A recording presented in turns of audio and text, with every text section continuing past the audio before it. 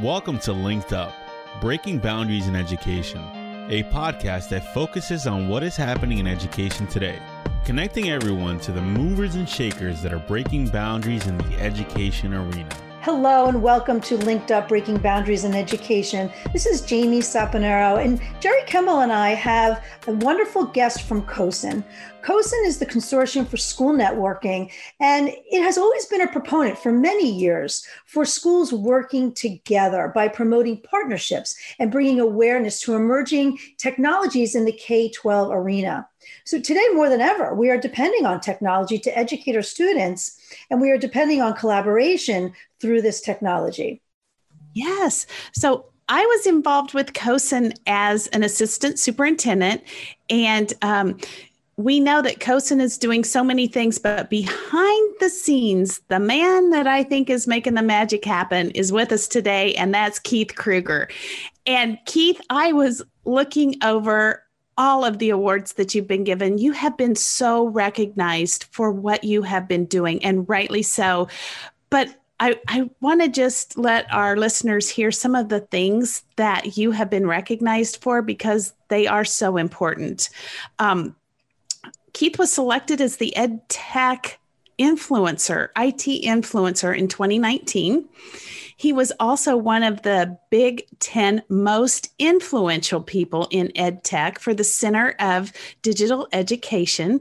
And he was also identified as one of the top 30 technologists, transformers, and trailblazers. And as I read through all of this, I thought, you are triple T. Technologist, transformer, and trailblazer, all rolled up into one, Keith. And you do all of those things.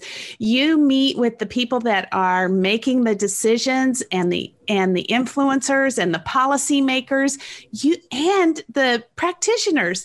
You are one of those people that meets with everyone, and you kind of pull it all together and get us all rowing in the same direction, if you will. So welcome, Keith Kruger. I am honored to have you on the podcast today. Thanks, Jerry. And my mother thanks you also for those kind of Absolutely. What did Woody Allen say? The 90% of success is showing up. And so fortunately, I've had the pleasure of working with COSN for a long time, and we've been showing up. You have been showing up, but you do more than show up. You make things happen. And for some of our listeners, not everyone knows what COSN is, what COSN does. Jamie alluded to connecting districts, but can you tell us what are some of the things that COSN does? And the second part of that is, how have you shifted, or have you had to, during this pandemic? Well, COSN is a nearly 30-year-old national nonprofit. We represent EdTech leaders. School districts join as a member, as well as we have over 100 corporations, including ClassLink. And we really try to provide, what are the skills needed to lead with technology in this moment. And yes, we like every one of our members. I guess the upside is that this is kind of our moment. We've been talking for almost 30 years about the way that technology can be used, not that it will be used, but can be used when done right, with leaders that understand what's possible. But overnight, last spring, everything changed for everybody, certainly for students, for teachers, for parents, but also for national associations like COSN. Frankly, a lot of our things we did were face-to-face. Annual conference, regional events, gatherings of district leaders, all that had to be rethought and reimagined. And in fact, next week will be our second virtual annual conference, and it'll be bigger and better than ever before. But we've really had to think about what is it that we can do in unique ways with district leaders. And we got all kinds of exciting things that we've been doing. Just yesterday, over 100 leaders went on what we call our virtual fly-in. We used to, for 20 years now, we've been having a fly-in where people came to Washington, D.C. to meet with their members of Congress and their staff and go to the agencies. we couldn't do that. Couldn't do that last spring. We couldn't do that today or yesterday, but we did it virtually. We did it with this kind of a Zoom introduction, and we had hundreds of meetings with key staffers and members of Congress, making the case that in this moment of remote learning, we need to make some new investments, and that's critical. And we've certainly been working a lot on guidance too, and partners like ClassLink. We have a terrific back to school rubric that kind of indicates all the sort of things that school district leaders need to be thinking about. And the part I like the best is that it shows exemplars, for each indicator of being ready to be back to school, regardless of whether you're 100% face-to-face or 100% virtual or remote, or something in between. What are the exemplars of how you do that? Keith, we have talked about that rubric with several leaders across the nation. People are really singing the praises of the work that went into that rubric, because I believe that our leaders are so in the weeds with everything that's happening day to day. They love having this rubric where this brain trust of great people and great thinkers have come together and created this rubric of what it is you need. And so they can pick that up literally and look through there. And I am with you. The exemplars are the thing that I like the most, because I like to see great examples. Not that you can totally copy that example, but it really propels you to think of how it can be used in your district. So exactly. I applaud you. And Jerry, that CoSN's vendor neutral. We don't endorse products or services, but strategic partners like ClassLink, I think, have subject matter expertise. They're like CoSN, working with all kinds of districts, and you start to see where things are happening and where they're not. And so the more that we can highlight and really have these kind of partnerships, it really makes a difference. And I think this moment has also, CoSN for, over a decade has thought about IT crisis preparedness. If you think back to when Katrina happened, we put out a lot of free resources for school districts thinking about, what happens with natural disasters, hurricanes, fires, floods, things like that. Well, the pandemic is something we never talked about. So we've updated all those resources and really rebranded them as learning continuity. And that, to me, is really what this is all about. Because, the pandemic, hopefully in the coming months, will fade. We'll have vaccines. Things will, quote, go back to normal. But we ought to be prepared that, whether you have snow or whether there's some other flu outbreak or kids are sick and need to be at home, we ought to be able to have learning continue. Right. Many districts are gearing up to have that available in the future. And I love the term continuous learning, no matter what that looks like. Yeah, with all the initiatives and many that you've already mentioned, you have one special one, the Global Advisory Board, that we wanted to focus on today. Through that, you have identified hurdles and accelerators for innovation that would be driven within K-12 education. So those hurdles that were identified, let's start with those first. Digital equity, scaling and sustaining innovation, as well as evolution of teaching and learning. So can you help us unpack those and let us know how those are hurdles? This is part of our Driving K-12 Innovation, which Jerry is actually on our board of over 100 advisors, and it is global. It's a global research project that started 13 years ago. It started off actually by another nonprofit, a higher ed association, and it used to be called the Horizon K-12 Report. And 3 years ago, we took it over and rebranded it as Driving K-12 Innovation. And just to, I love that you're starting with the hurdles. I like to think of that as the why. Often when you ask people in charge of technology or innovative educators to think about emerging technologies for learning, they start with the technology. And so I think it's so important to your question we always start with what are the hurdles, what are the things we're trying to overcome and solve with the technology. And this year, you're absolutely right that, and this is an iterative process where judges, advisors like Jerry, it's kind of like Survivor Island, where we discuss a whole bunch of topics. They start with like 30 different possible hurdles, and then it's like Survivor Island, they vote things off. And they discuss them until they pick the 3 most important for this year. And digital equity was at the top of this year's list.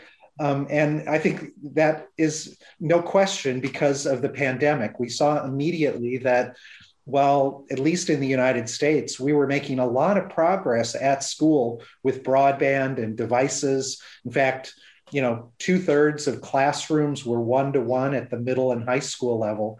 But overnight on, around March 13th, we learned that millions, perhaps up to 15 million students do not have connectivity at home or a device at home for learning. And so it's a huge, huge problem and, absolutely rose to the top of the list of the advisors. Oh, can I mention one thing as far as digital equity too that I want to put in there? I think people sometimes gloss over the digital equity piece and they think, oh, you have access to the internet via your mom's phone for learning. And that just isn't adequate for students. They need the right tools too. And that is part of that digital equity, making sure they have the right tools that they need to perform the tasks that they need to perform. You're absolutely right, Jerry. And the lower income that you are, the more likely the way that you access the internet is with a mobile phone. That's not to say you can't do some things with, but boy, can you imagine trying to apply for college, sitting at a McDonald's Wi-Fi, doing it on your or your mom's cell phone? You're at a competitive disadvantage. Because we're talking about 2 different things here with digital equity. Is that right? The access, right, in terms with device, but then also connectivity as well. Is that right? Absolutely. Yeah. Absolutely. And the devices are a problem, but a bigger problem is home connectivity. It's easy to get easier increasingly with the declining cost of devices to get a device that works. It's harder to pay that ongoing recurring cost for home access. And of course, the lower the income you are, and it's not just a matter of income, it's also a matter of where you live. In rural and remote communities, you can give all the hotspots away to every student, but if you live in a lot of parts of rural America, they're not going to work. So Keith, I know you've heard this story, but it bears repeating because it really hit me hard. I had a student that was accessing her homework via her mom's phone, and she told me just outright that she would rather fail a class than tell her teacher that they could not afford to have the internet in their home. And also, when mom's cell phone, when she ran out of minutes, she was done with homework. And she said, I can't buy more homework or more time to do my homework. So I would rather just fail. So in our district, we did provide her a device and a hotspot. She came back to me that next spring, sought me out, which I was so pleased to tell me she's on the honor roll. Think of how we're missing students and failing them just because of that. It had nothing to do with her knowledge or her ability, but everything to do with digital equity. Well, and you're absolutely right about the challenges. Just because you're able to access on a mobile device or even a hotspot, they're often data capped, and therefore, especially with virtual, like what we're doing right now with video conferencing, you could easily exhaust those caps within a few days of the month, the first few days of the month. And that's not the only problem. We have a new initiative funded by it's a research project with the Chan Zuckerberg Initiative. We're looking at 13 very large school districts and looking at the experience for the student. And what we're finding out is that there are surprising things, like some of the devices, some of the Chromebooks that kids have aren't designed to do video conferencing. We're also finding that Wi-Fi, I know in my house, I know that there are certain parts of the house where I don't get a good signal, and didn't until I got a booster. And if you have more, mom and dad and a couple of kids are working in different parts of the house, that's not ever going to work. These are new problems that affect the learning opportunity for students. And so there's been a lot of media coverage about kids that aren't logging on, but do we know why? Is it that they don't have access? Is it that they're depressed? Is it that they're taking care of their sibling? Is it that the Wi-Fi is so terrible, or they have a device that doesn't work? We've got to get better information. Yeah, digital equity goes so deep. There are so many layers to it and components to it that really need to be looked at in order to properly address it, for sure. Yeah, and it's more than just, so far we've talked about it, having a device and having broadband, but being able to use it. And we do find that the use of technology, particularly in lower income school systems, often is used for rote learning in less powerful ways. Parents and guardians of lower income kids are less familiar with it, so they can't be they aren't as supportive about how to use it. So there's a whole lot of digital literacy that really is the next level around equity. Sure. So how about scaling and sustainability of innovation? Yeah, and that has been on for the last several years. And I think the easiest way to describe that is you could ask almost every teacher or principal or people, Barry, who were at the superintendent level, tell me the name of a teacher or a classroom or maybe even a school that's doing powerful things with technology. Everybody today can do that. Mm-hmm. Then if you say, is that the case everywhere? Is that the case? It doesn't matter which classroom you're in or which school. So we're really good at islands of innovation, but we're not connecting those islands. So that really makes sense, that we need to look at not just what it is, but how broad it could be. Well, and what things, of course, not everything will work in every single classroom with every single teacher, but what are the kinds of things that do work, and how do we get more teachers and students that works for using them, so that it really doesn't matter your zip code or which class you're in or which teacher you got. Right. And then the third hurdle, evolution of teaching and learning. How is that a hurdle? Yeah, and I think certainly there are teachers and even new teachers who just, they certainly know how to use the technology for their own personal use, but do they really know how to use it for pedagogy? And this problem isn't a new problem. It probably isn't a problem that will go away overnight, but I think it is a huge challenge. That said, I will say that the pandemic has changed the landscape. EdWeek did a survey last June, and they asked teachers to self-assess their skills.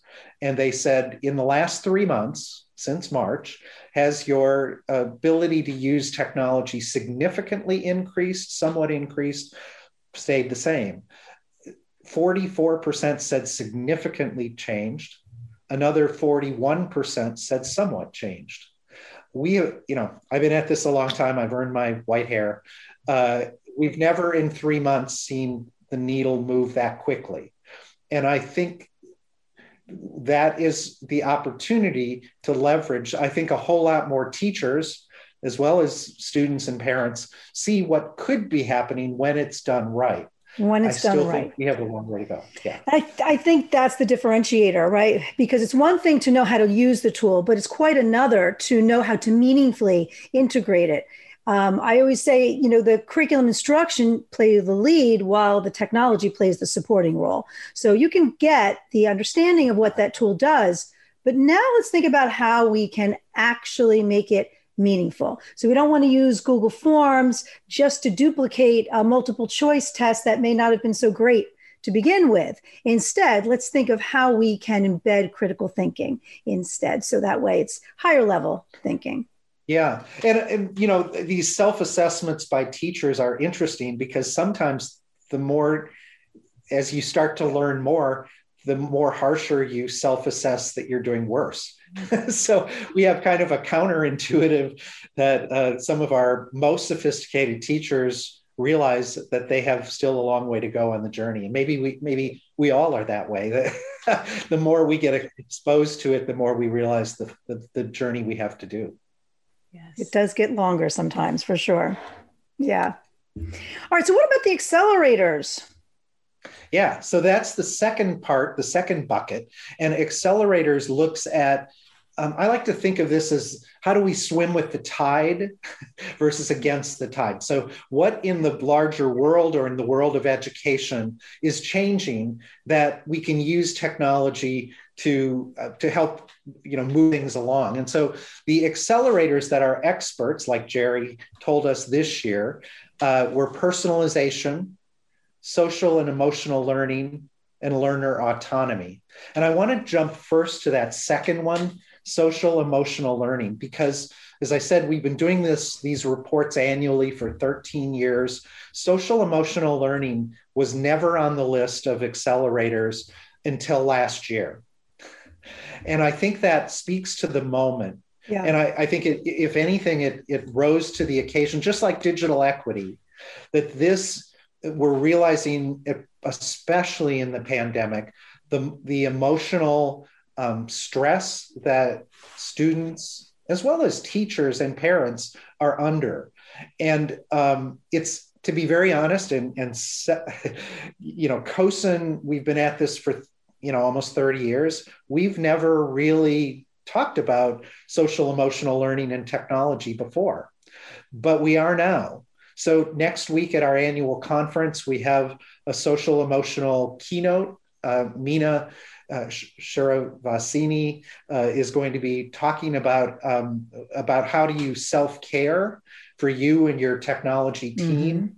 Mm-hmm. And we're also partnering with CASEL. They're the social emotional learning nonprofit experts. We reached out to them and said, you know, have you created resources for technology leaders? And they said, well, not really. So we partnered, and we're going to be putting out a member brief next week on how does technology either enhance or reduce social emotional learning in this moment or both. Or both, right? Yes, it has done both. That's what I love about COSN. You find the problem and then you reach out to get the people connected to try to work on that problem. That's so COSN in what you just said.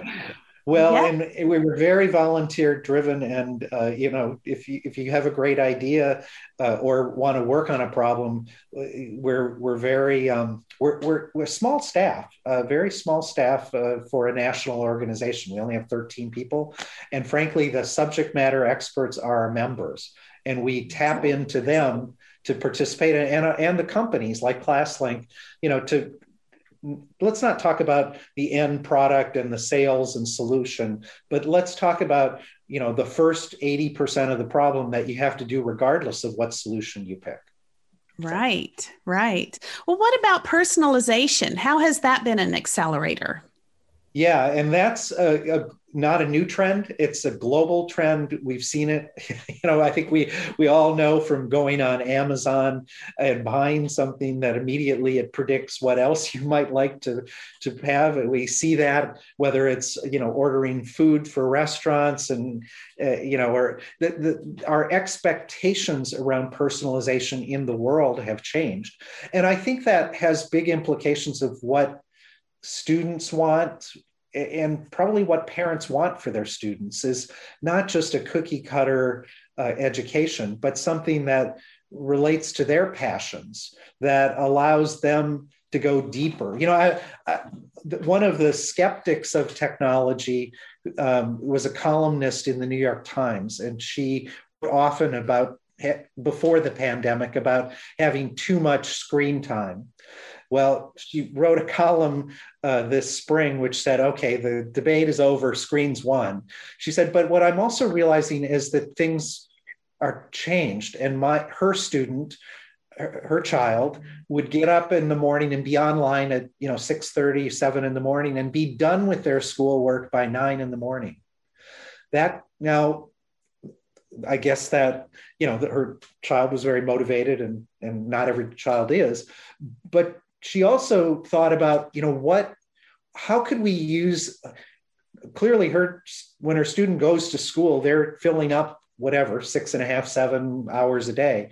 Is there some way that we could use more of the time to go deeper, to more personalize the learning experience? Because that's a real opportunity if we allow students to go at their own pace. And the third trend is learner autonomy. And I think that's the flip side of personalization, which is, helping learners, move at their own pace and really, yeah. Well, we've been trying to do that with the flipped model classroom, right? That's what it's all about. Mastery learning, learning at your own pace, personalized learning. But it is not easy to do. But when we became forced into the pandemic, well, now teachers realize, well, that's sort of a solution here to this situation. So I think more teachers became open to it and realizing that we can change a little bit. We don't have to do things the same way we've always done. Well, and I think right now we're at a critical moment where there's such a desire to get back to school, to go back to normal. And what I would hope that every teacher and administrator are really thinking about, normal didn't work for a lot of kids. So how do we build back better than normal? And what is it that we can learn from the things that we've learned the last few months? There are some things that are silver linings that are better. So parent engagement is better. And let me give you an example. In middle and high school, in a lot of districts, it's really hard to get parents to show up at night for parent night. So, if they got 10 or 15 parents, that was great. Doing it virtually, Santa Fe Public Schools told us they have over 200 parents showing up for parent night. That's better than what we had before. So maybe there are new and better ways to engage parents than the way we've been doing it traditionally. There's certainly better ways to do professional development. We know that in many large schools, the principals were expected to come down to the central office. That was, an hour each way in traffic, maybe longer in school districts like Los Angeles. If they can do that virtually, and maybe you can do, all staff convenings only happened maybe the week before school ever started, and that was the end of it. Well, maybe there's new opportunities. We're hearing from innovative superintendents that they're doing, coffee and the superintendent virtual check-ins, and let the parents and community show up and ask questions of things. So there are better opportunities. Right. And I think districts are having that conversation about what will we keep? And I'm hearing that the parent-teacher conference is one thing that they really do want to keep and to keep going. I wanted to bring up one point on learner autonomy. When we give students devices and access and they finish their work, I hear some school leaders really concerned about using the tool other than for school or another family member using the tool.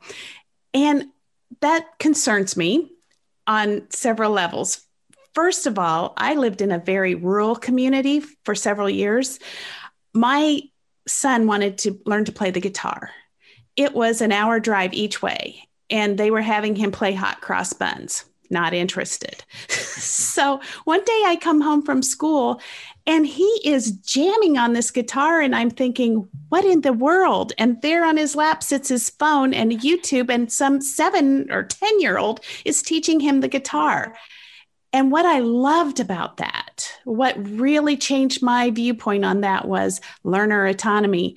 He is taking his learning in his own hands. Was it something assigned at school? No. Is it something he loves? Yes. And is he learning how to learn? Yes. Love that. I think when we focus so much on this is the school tool, I think we're going to really limit our students. I also had a student tell me that once she had a device in her home, her mother was she didn't speak English. And so she got on the device and used Google Translate and found a job. I mean, these things change lives. And for us to limit that, it scares me. I think you're right, Jerry. And I think one of my passions has been thinking about how do we break out of the silo. Educators think in the silo of education, and that this is money that we can only use for we took a delegation a few years ago. In fact, it's been almost a decade, and down to Uruguay.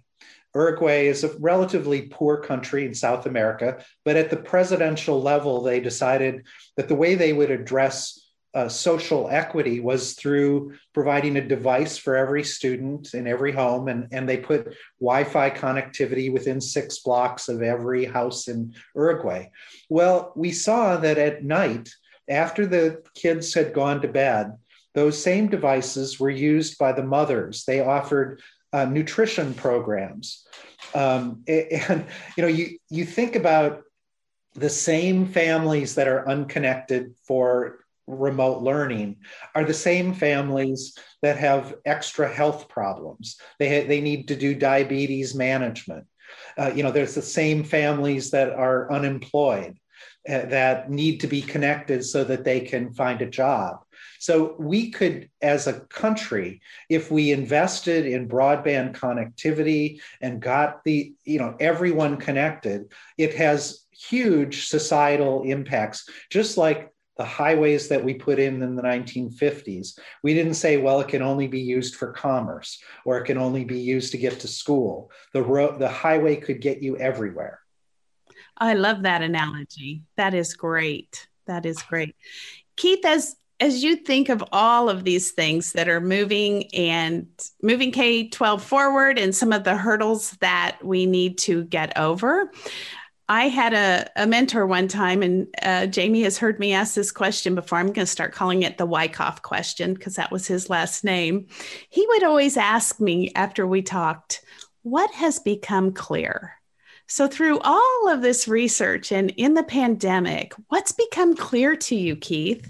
One of the things we've heard repeatedly is that, and clearly we've already talked about digital equity, but one of the other things we've learned is that there are almost too many tools, and it's too complicated. If you don't have kind of a simple way to get on a platform that has all the tools, and that you don't need all of the different sign-ons, and the complexity needs to be made simpler. And just having the wild west of every free tool that every teacher can find doesn't help move the needle. So that's a big problem. Another big problem, and I know that that's a big passion for you, Jerry, and for ClassLink. Another one that I think is there's been this assumption that providing the network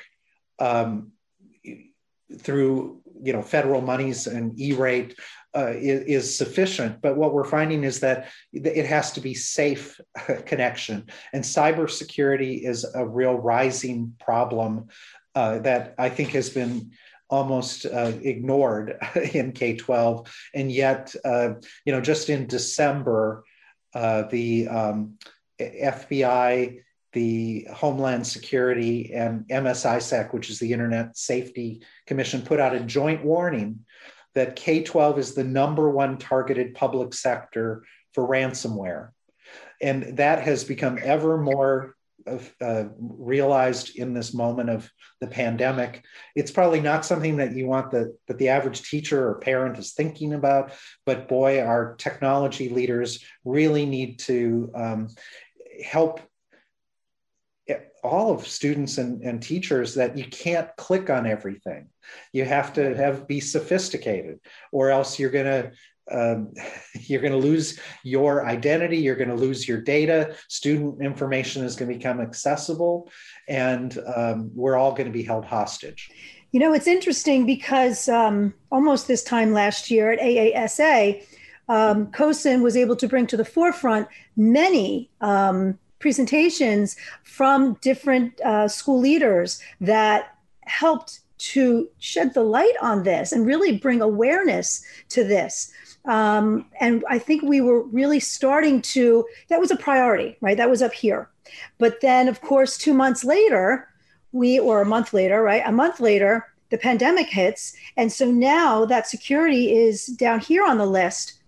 But I'm hoping now that it's starting to rise back up because we're even more vulnerable because people really are online more so. So yeah, and we have filed, along with the state directors of technology and a number of other organizations, with the Federal Communications Commission, because E-Rate is the largest funder of technology, but it hasn't been allowable to cover modern kind of cybersecurity. So we're working on that, and we'll see. We're hopeful that the new administration and the new FCC will take this account. Well, Keith Kruger, we appreciate you and all of the things that you're doing to advocate for all kids. Every time I have a conversation with you, I walk away a little more informed and a little more committed. And I hope that our listeners feel the same way. And I thank you for your work, and thank you for always keeping us informed as to what's happening. I learned some new things today that I didn't know, and I always appreciate that about you.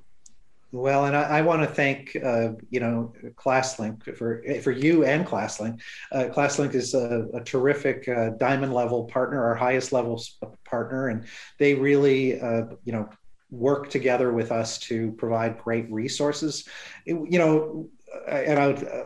They support our superintendent's digital superintendent award and our empowered superintendent initiative. And monthly we do a webinar on EdWeb with superintendents talking about these sort of issues. So thank you, and we appreciate the whole team there. You bet. I think if we've learned one thing through this pandemic, is that schools can't do this alone. No. It's the partners in the community, and we all have to come together to educate our students and make it relevant. So thank you so much. So great. And, you are a leader in this, leading us through this, and we really appreciate this. But how can other schools get involved, and where can they find you to do so? Yeah, just go to CoSN.org, COSN.org. I hope that, if you haven't yet signed up, you have another few days. Next Tuesday, Wednesday, Thursday, March 2nd to 4th, we'll have our CoSN conference. All the details are at CoSNconference.org. And this year, for the first time ever, we always gave a discount if like a second or third person from a district came, but we've completely changed that with team registrations. And it's based on the size of your student population. So, maybe 2 or 3 people could come from your district in the past because of travel constraints. Now your whole team can come. So we're having the biggest conference ever next week. And it's called Bold and Brave, because that's what we think leaders need to focus on. And we're going to start with Ken Shelton, who's going to think about this moment of racial reconciliation. What's the role of technology leaders in moving that along? We're going to hear from Weston Kenishik talking about kind of blended learning and being bold. He has a new book on that. And ending, as I said, on kind of self-care with Mina, who's going to be, talking about how do you take care of yourself and how do you take care of your technology team, because you're no good to those students and teachers if you're not taking care of yourself. That's exactly right. We had Ken Shelton on our show, so if people want to get a glimpse of who Ken is, you can never hear enough of him. They can check out his podcast. It was terrific. So I'm looking forward to next week. See you all there. You bet. Thank you for listening. And if you would like to stay linked up, be sure to follow us on Apple and Spotify, and subscribe to us on YouTube.